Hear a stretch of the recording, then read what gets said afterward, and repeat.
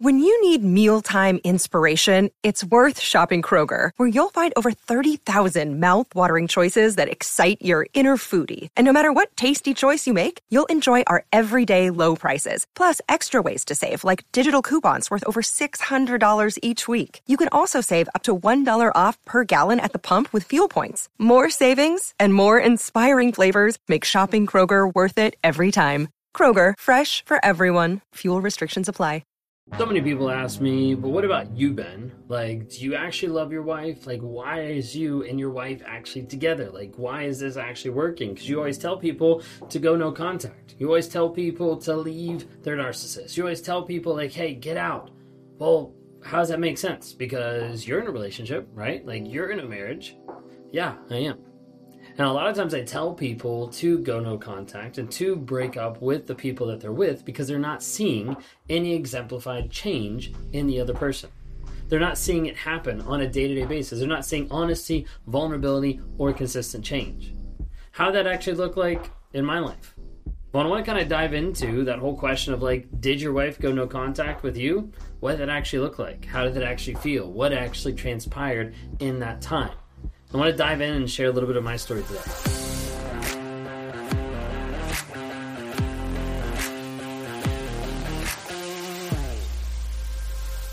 If you guys don't know who I am, I'm a self-aware narcissist on this channel to provide awareness, growth, healing, and change. We do it on all the different platforms. TikTok, Instagram, Facebook, YouTube, LinkedIn. Just look us up under Raw Motivations.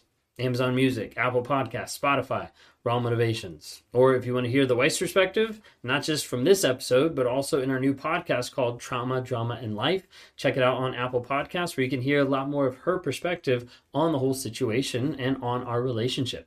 If you haven't had a chance to look at the NARC app, then check out a community of like-minded people to help you in your healing process. Check it out at narcapp.com, narcapp.com.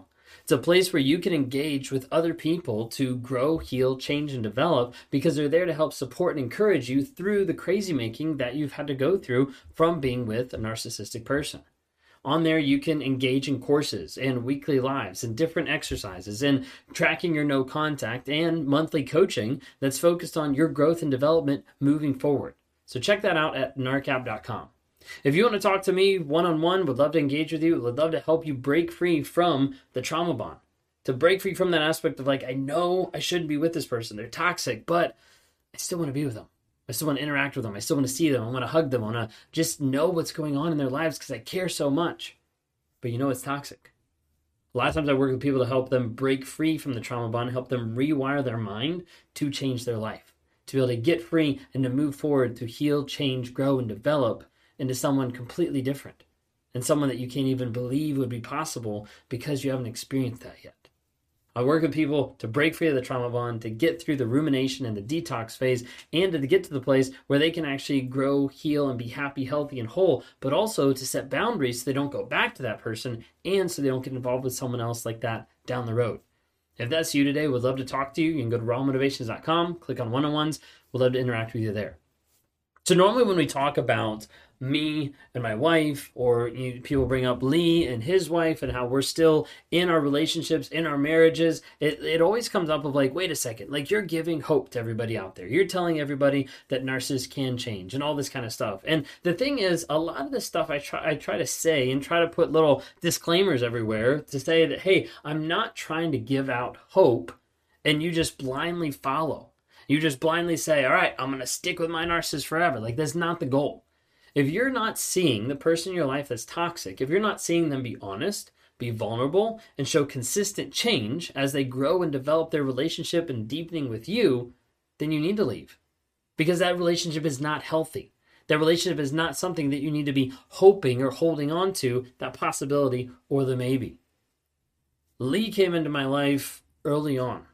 So much so that, like, my wife started watching Lee's content before he even blew up on social media.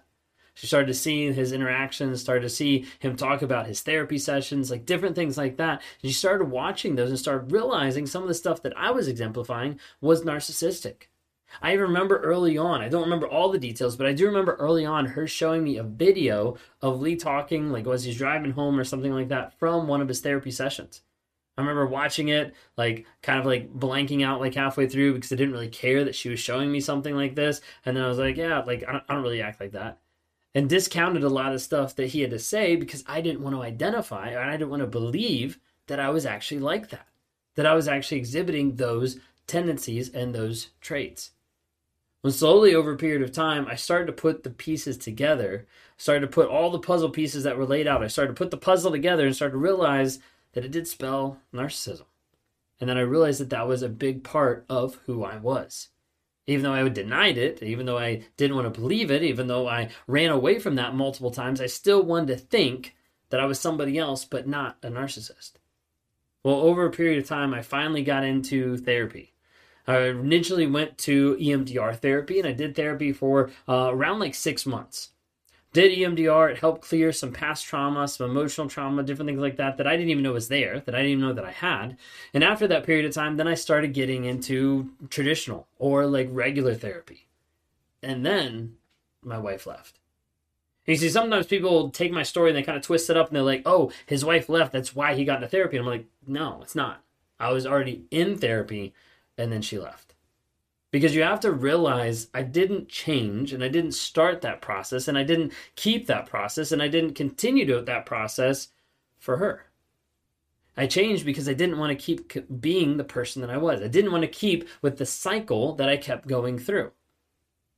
So all the people that are out there being like, maybe I can change them, stop. Like you're wasting your time putting in so much effort to try to force change on someone else that doesn't care to change or doesn't see a problem. I was almost 9 months at that point, EMDR and then regular therapy, almost 9 months into therapy, and then Kayla left. The thing is, I was putting in the work by going to therapy, but the change wasn't exemplified. The change wasn't there. Because even though I was in therapy, I was in EMDR, I was doing those things, I still had supply. I still had other people in my life. I still had different variations of affair partners in my life at that time. And even though I'm saying I'm doing the work, it wasn't actually there. And so many people get locked into the idea of like, now they're going to therapy. It's going to be amazing. What are you seeing? What is being demonstrated? Because if it's not actually demonstrated, you're holding on to a pipe dream. And so the thing is, when she left, there was a part of me that was hoping that she would leave. There's a part of me that was hoping when I told her about having affairs that I was hoping that she would leave. I was hoping she'd run away because then it gave me an out. It would give me the possibility to not look bad that my marriage fell apart. Then I could tell my parents and other people around that it wasn't my fault. She left me. Like that is the whole goal a lot of times is like she left me, so therefore it's not my fault. I'm the victim. I'm the person that everybody always leaves me. So she ended up leaving while I was in therapy. She ended up leaving and was gone for a little bit over a quarter of a year. And then she had to get to a place where she had to come back and get some of her stuff because she just packed the car, left with her and her daughter. Then she had to come back and she decided, I'm going to give it a month trial. I got to come back to get my stuff anyways. I might as well see, all the stuff that he's been doing, the therapy he's been going through, is there actual change? So she came back and she was like, I'm going to give it a month. I'm going to try a month and see what actually happens. In her own words, she talks about it in her podcast, but in her own words, she talks about actually coming back in and being there for a month. And the only reason why she even continued into month number 2 was that she's noticed changed behavior. Not just me, placating to her desires, not just me, trying to modify or do different things, but me actually showing and exemplifying changed behavior of how I would act, of how I would talk, of how I'd interact, of how I'd ask her about her day, of how I would connect with her, different things that were changed behavior. Was it completely changed? Was I magically healed? No, heck no. There's still a lot of stuff that we're still working through on a day-to-day basis, but the behavior has started to change. At that point, I'd cut out supplies. I'd no longer been involved in other relationships. I'd started to be like, no, this is actually not what I'm going to be. I'm not going to continue this cycle because I'm tired of that cycle. As I was looking at prepping this and looking at even timelines and stuff, because I have to write it down to keep it even clear, there was a part of me that started on TikTok and started making content almost 4 months or so before Kayla left. So like you have to be able to wrap your mind around like everything that's happening and transitioning. And so many people like latch onto like therapy, awareness, all this stuff. And they're like, maybe they'll change. They have to want the change. They have to actually want the change to happen in their lives. Otherwise, there is no change. Like, otherwise, we would not be at the place where we are today, where we're still in a relationship, where we're still married, where we've both been in therapy for a good period of time, where we've both been in therapy separately. Now we're in therapy together. Now we're working on stuff together. Now we're doing a podcast together. Like, a lot of different things have changed. But you see, in that moment, at the very beginning when she left, there was no thought in my mind that she would come back, and there was no thought that this relationship would ever work out. Because at that moment in time, the possibility of it actually working out was impossible. It was something that was so far-fetched, that was so far out there that I didn't believe it.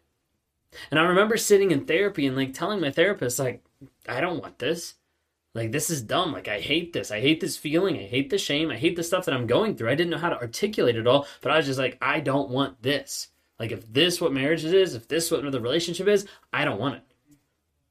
But over a period of time, as my behavior changed and as it created more capacity for her behavior to be open to my change and to be open so that it created a safe space for her, we were able to start building back a connection. We were able to building back a relationship that I had destroyed multiple times over. And that's why we're here today. That's why the relationship is here and working, because of the fact of changed behavior and because of the fact that I kept going that same road of wanting the change, even though I couldn't see it, even though I couldn't understand where it was or how it even looked. 2 years ago, I would never imagine being here today. I would never imagine talking to you, to running Raw Motivations, to coaching people, to producing journals, Clarity Challenge, like all this stuff, would not even imagine. Because at that time, the capacity that I had to imagine the future that wasn't stuck in the rut of my narcissistic abusive behavior didn't even seem possible. But here we are, years later, looking at, wow, this is where we are. This is a lot of change that's happened. There's a lot of things that have happened in our relationship, in life, in work, in business, in everything, to bring us to this point of understanding that as my capacity grows to understand, learn, grow, heal, and change more, the limits become even farther of like what is possible. So like right now, my relationship with my wife is like here. A year from now, it's going to be down here, much more progressed. But I can't even imagine at times how amazing it could be because I'm still growing my capacity to be able to see what's actually possible. I hope that gives you a little bit of insight into everything that's kind of gone on. I know it's like a brief and a glossed overview. If you want to hear more in-depth stuff, check out our podcast, Trauma, Drama, and Life on Apple Podcasts, and hopefully that can be an encouragement to you as well.